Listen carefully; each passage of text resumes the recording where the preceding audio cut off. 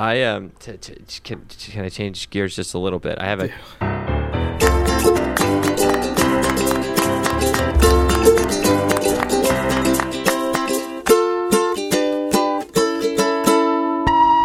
You look nice today. A journal of emotional hygiene. Do you ever, when you're like at the airport and it's the waiting room at the airport, or the waiting in front of the gate at the airport, and you know how it's full to the extent that there's a person in every other seat? Do you break the seal and sit in between them, or what's your solution for that? So many factors. I hate human contact. Yeah, me too. Absolutely. I really do. I walk into a room and I will choose the seat that's furthest away from anyone. Yeah. This is day one social psychology, Adam. Is if there are like, let's say there's 15 seats in a room and one person walks in and then another person walks in. It's the urinal situation, right? You're always going to there's a self-selecting thing where we're always going to pick the most distance between us possible. My question to you, Adam, is have you ever gone and actually plopped your ass down awkwardly in a seat between two people? No, I'll stand. I don't care. I'll get close. I will sit. I'll go to a distant gate and make sure I know when the plane is taking off. That's one thing I'll definitely do. So that's sort of my first question. My second question is, you're at a food court. You're going to have to sit. All of the tables are taken, but there are lots of singles. Yeah, your food's getting cold, and you've got to make a decision. There are a lot of secretaries there, a lot of like security guards in their lunch hour. A lot of people sitting by themselves.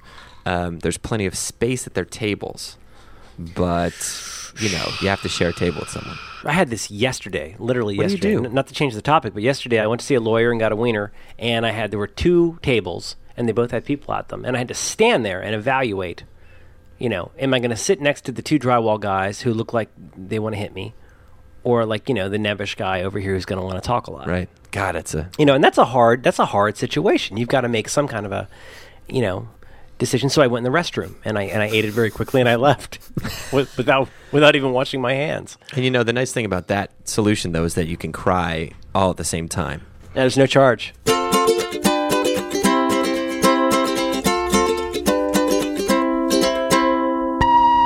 Awkward cake. This is a situation that actually comes up a lot in production, like television or film production or something. At a certain point in the day, everybody breaks for lunch, and then the camera the departments tend to eat, to eat in their cliques. Roddy McDowall talked about this when they were making Planet of the Apes in 1968.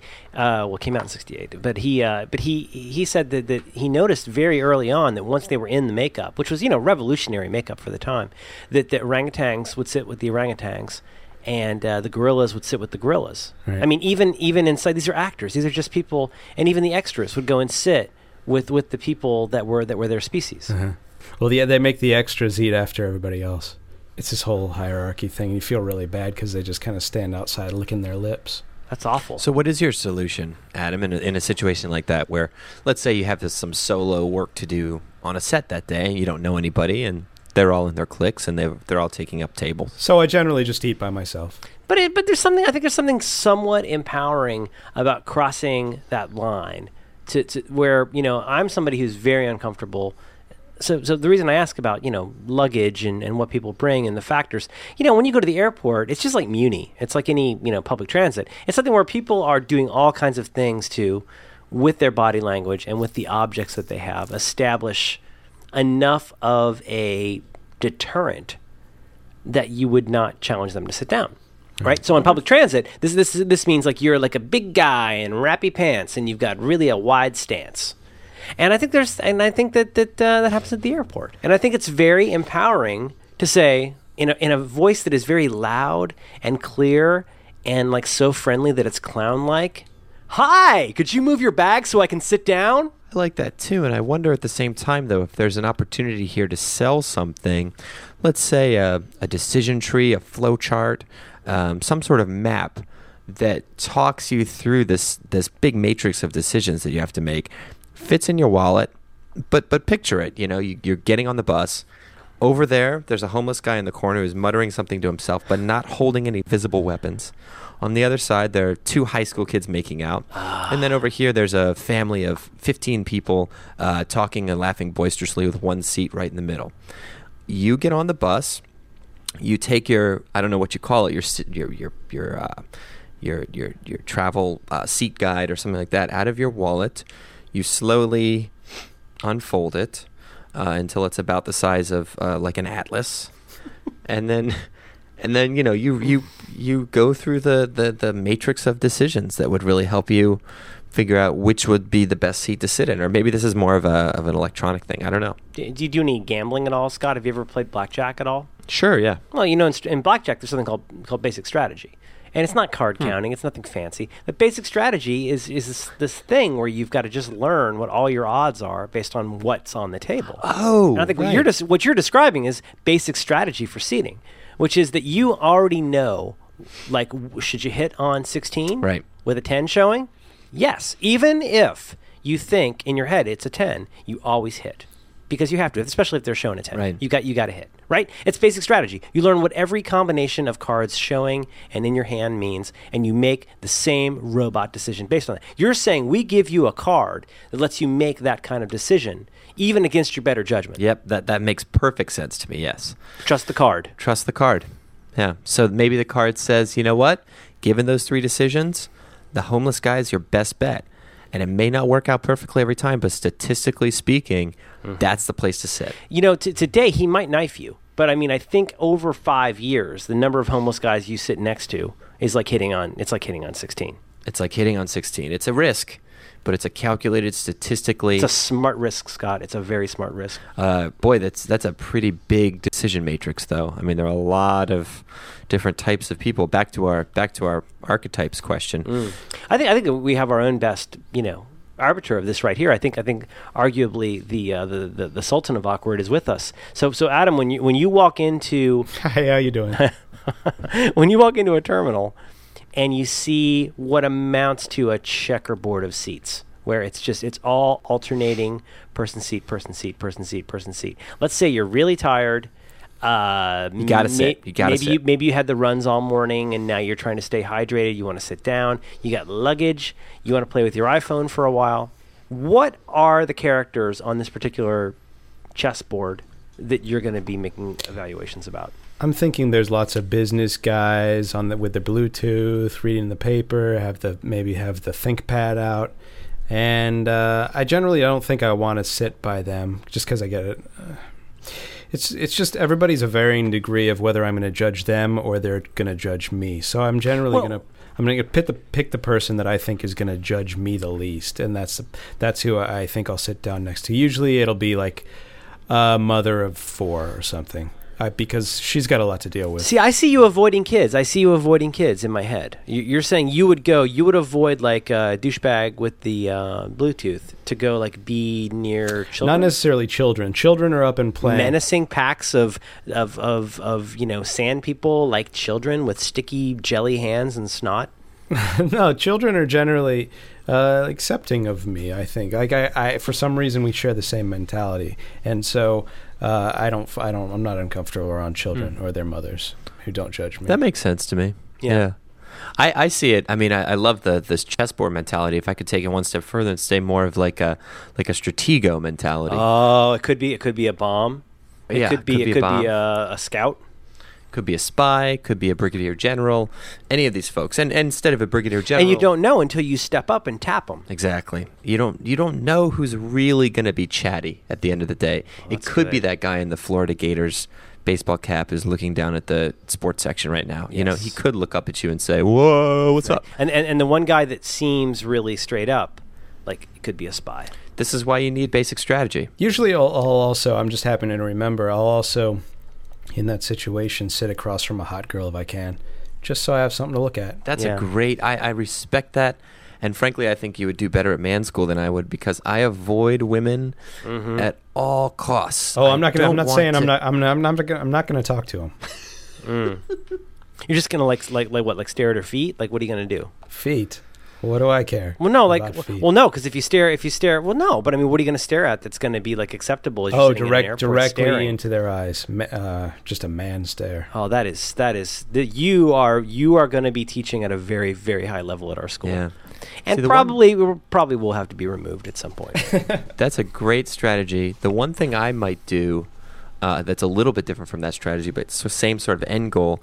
I'll sit, you know how the seat backs press against each other, so you'll often be literally 3 inches away from another person's head. I hate that. I hate that so much.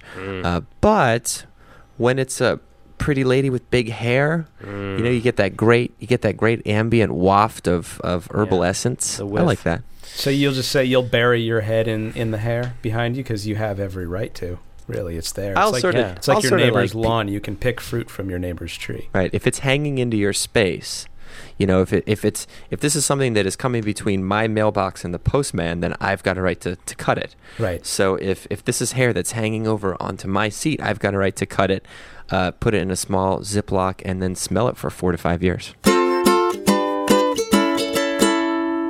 We've been doing this show now for so many years. I forget if we've talked about this. Have we talked about my experience with the Diplomacy Club? Have we talked about this? I think we talked very briefly about it, and we looked at a picture. The thing that's amazing about diplomacy is that it makes like Dungeons and Dragons seem like mundane in its level of like perfunctory rulemaking. Now, when you say diplomacy, you mean like real world? There's a game called Diplomacy. Negotiation. Like Model United Nations? Is it like that? Here's the deal. And if memory serves, I have not played this in 30 years. But Diplomacy is a game where everybody's a country. And every country has so many armies and so many navies, except for Russia. And Russia gets an extra navy, if memory serves. And the board, I'm going to probably remember all of this wrong. The board represents pre-World War I Earth. And everybody's a country. And the game consists of rounds of play. And between those rounds of play, you go and you talk to other people. And you make deals. And then you write orders on a piece of paper. And your order may be what you agreed with somebody that you're going to do, or it could be something different. It's like the original reality, show under, kind of mean Survivor kind of game. And then it's this, then everybody reveals their orders, and you find out whose armies and navies get destroyed as a result of duplicity. And that's it. That's pretty much it. There's no dice. There's a board, and there's countries, and there's armies, and then you just screw your friends. And that's the entire game. Playing time, 2 to 16 hours. That's awesome. That sounds to me like a game. If there was a game called School, where the object was just to play school and learn things, that sounds like something I wouldn't be interested in. I'm a professional voice actor. So we've got a fan who runs the photo development department for Walgreens.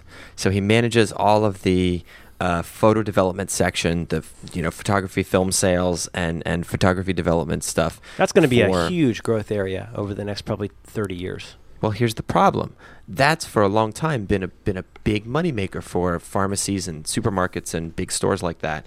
And of course, it's dying. And even though they've tried to install digital print stations and things like that in all of their stores, it hasn't really by any means made up for the voluminous loss of people developing films of poorly taken pictures.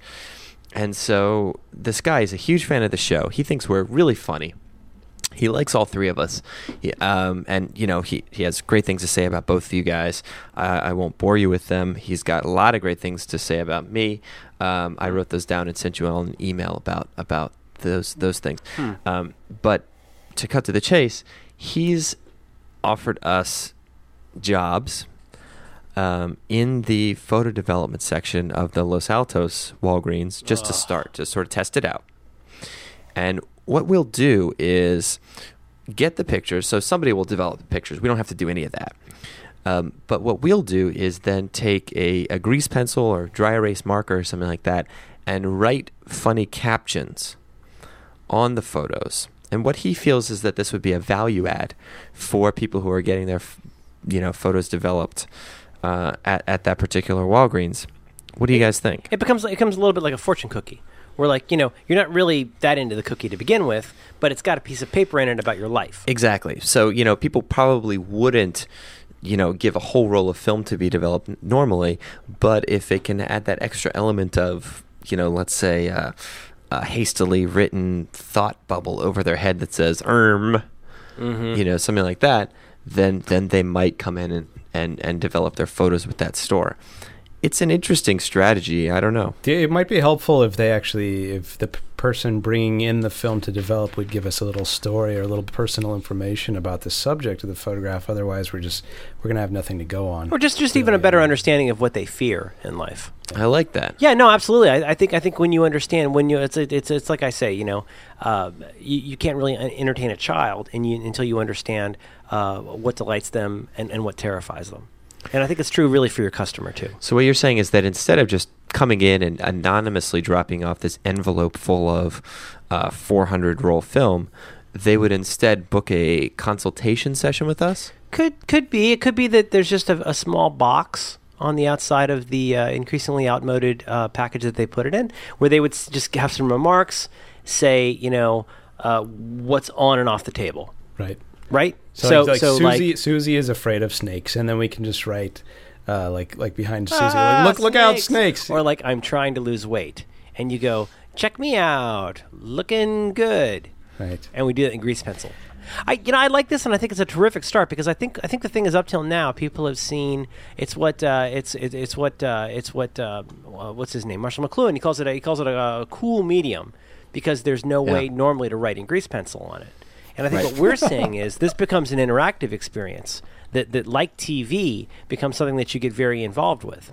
And so I think what we say is you come in and you bring us pictures, and maybe what happens is you bring us pictures of people you don't like, and we make them very awkward for the other people. I think, and then they pay to come in and be removed from what amounts to blackmail material.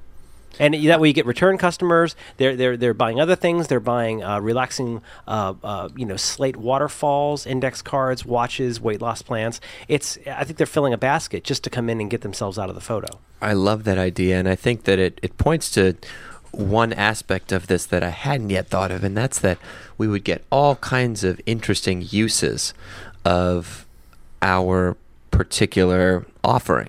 So you're saying that this might crop up in different places? Well, no, all I'm saying is that, well, just to start at least, like you say, some folks might be interested in some sort of casual blackmail. And so they would bring in photos of their enemies and have us write ridiculous things about them on their photos of blackmail. Sure.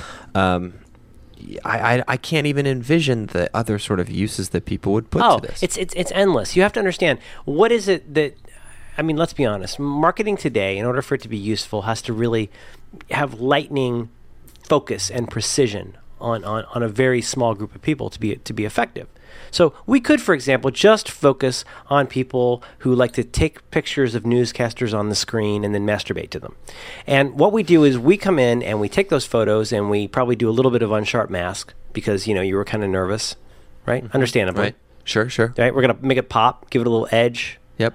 Take the red eye out, I guess, probably, too. Maybe? Well, I wouldn't call it red eye. But we're definitely going to make it easier to masturbate to. And then we take a pencil and maybe we make a target, or we say, "You're so dirty," in quotes, or "Here's what's happening in your neck of the woods."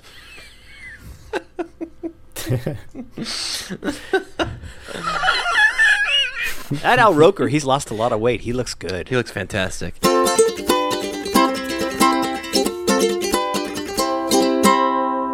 I had a friend, and by friend I mean a woman that I had who worked at a drugstore and processed photos, and a father of another person that we went to school with a couple times a week would bring in a nice kind of 16 exposure of all headshots of a lady from the local NBC news. Are you like literally taken from the TV? No, literally like with the little like lines and everything. It was I think her name was Gail Sierens, and she was on the NBC network in Tampa Bay, and he would basically bring in just really very comfortable with bringing in a roll of film of pictures of his television. The amount of amazing material an anthropologist working at a photomat could have collected anywhere up to and including 2002. Well, so you should talk to our superfan, because our superfan will tell you something, because you're close to him and he likes you better than Adam and me, will tell you something that everybody I've ever known who worked anywhere near photo processing will tell you, which is that each one of them has an awesome album that they don't tell anyone about. I had a friend who visited a friend of mine at college, and he had been doing this for years, and he was very creative, interesting guy, and he brought his album, and there was a lot going on. Wow. Yeah. Wow. No. See, the thing is, when everybody says they want to be around naked people and that makes them all happy and horny, I want to show them this book, because there's a lot of nudity going on in America that's just really doesn't need to be recorded. Right. And a lot of it is people who kind of look like your mom, but not as cute, and really not as concerned with grooming. So maybe in those cases, to get back potentially to this idea. No, let's make it about the money. We can definitely make this about the money. I mean, let's put clothes on these people. Oh, let's draw pants on them. So maybe somebody. I'm just tossing this out. This is just completely random blue sky solutioneering, but maybe somebody like a Diane von Furstenberg comes to us and says that in conjunction with the long-running relationship that I have with American Express, I would like you to dress all of these obese, lonely people in the designs that I've chosen. In fabulous haute couture. And their beautiful print patterns. Maybe like a very flattering air of légère kind of mummy look. Or maybe like a Terry Mugler, kind of like you're a leather motorcycle person. We could do that. That's something we could do with grease pencils. Yeah. I think that's all it would take. Do you know what that adds? What? Value.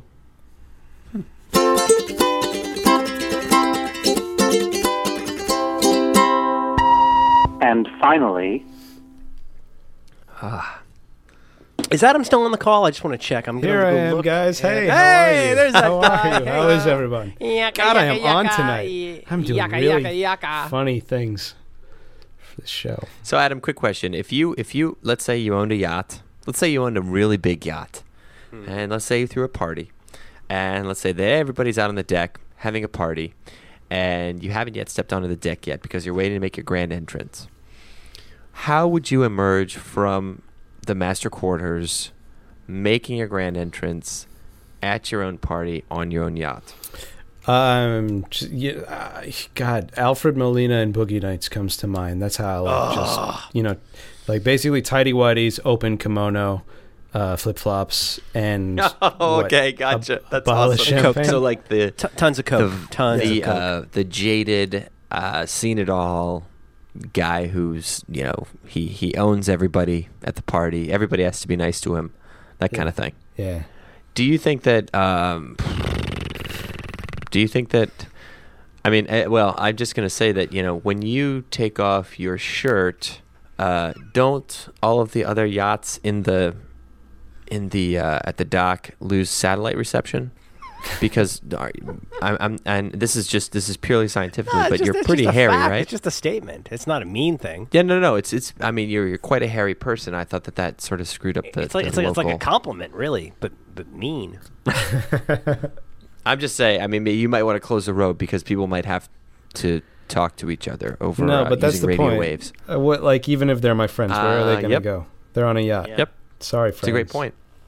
I would love to see you in that role. In fact, I think that's a totally viable potential career path for you, is to play like the...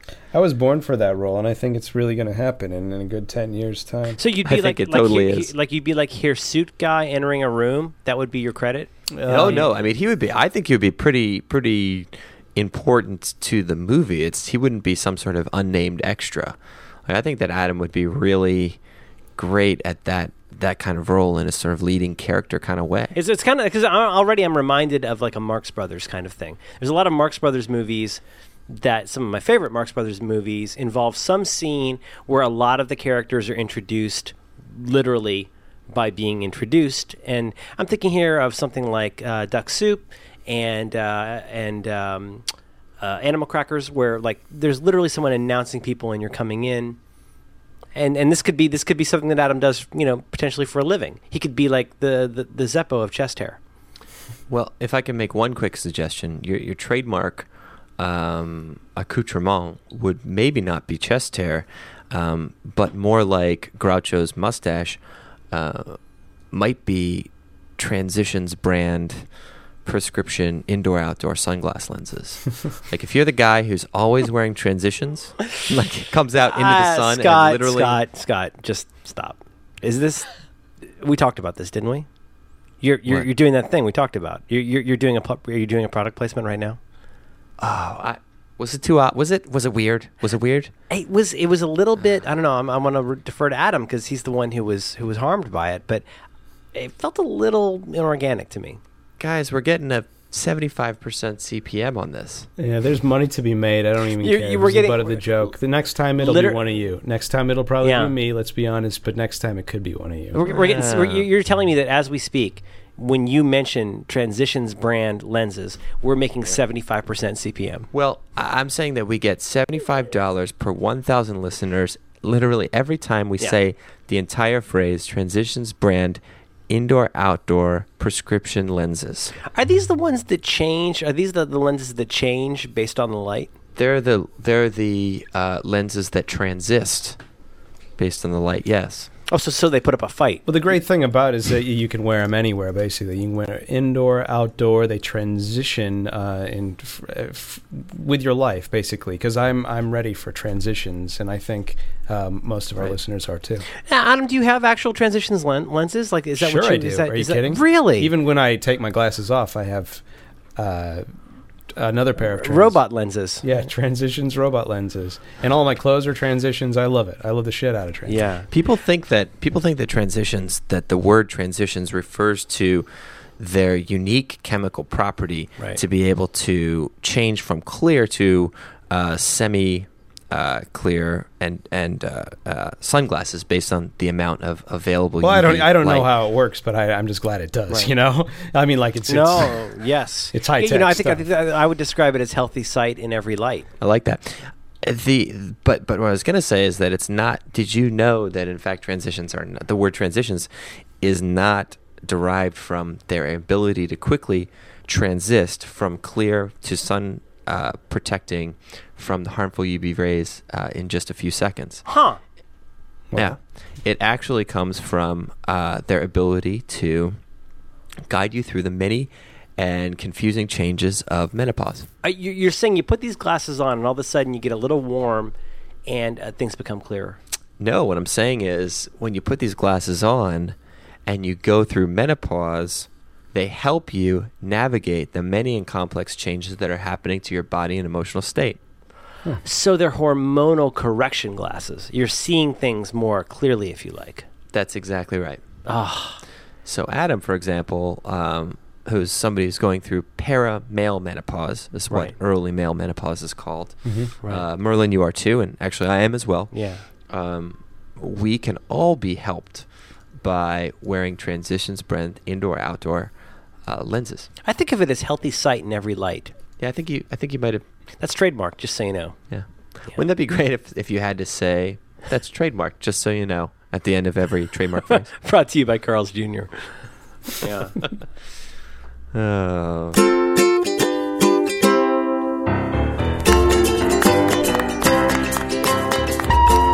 This has been You Look Nice Today, featuring Lonely Sandwich, Scott Simpson, and Hot Dogs Ladies.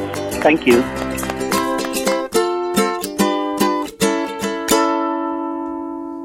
That's good. That's good. That's good. And I think the thing is, because this is a conversation, would you agree, Adam, this is a conversation? Mm-hmm.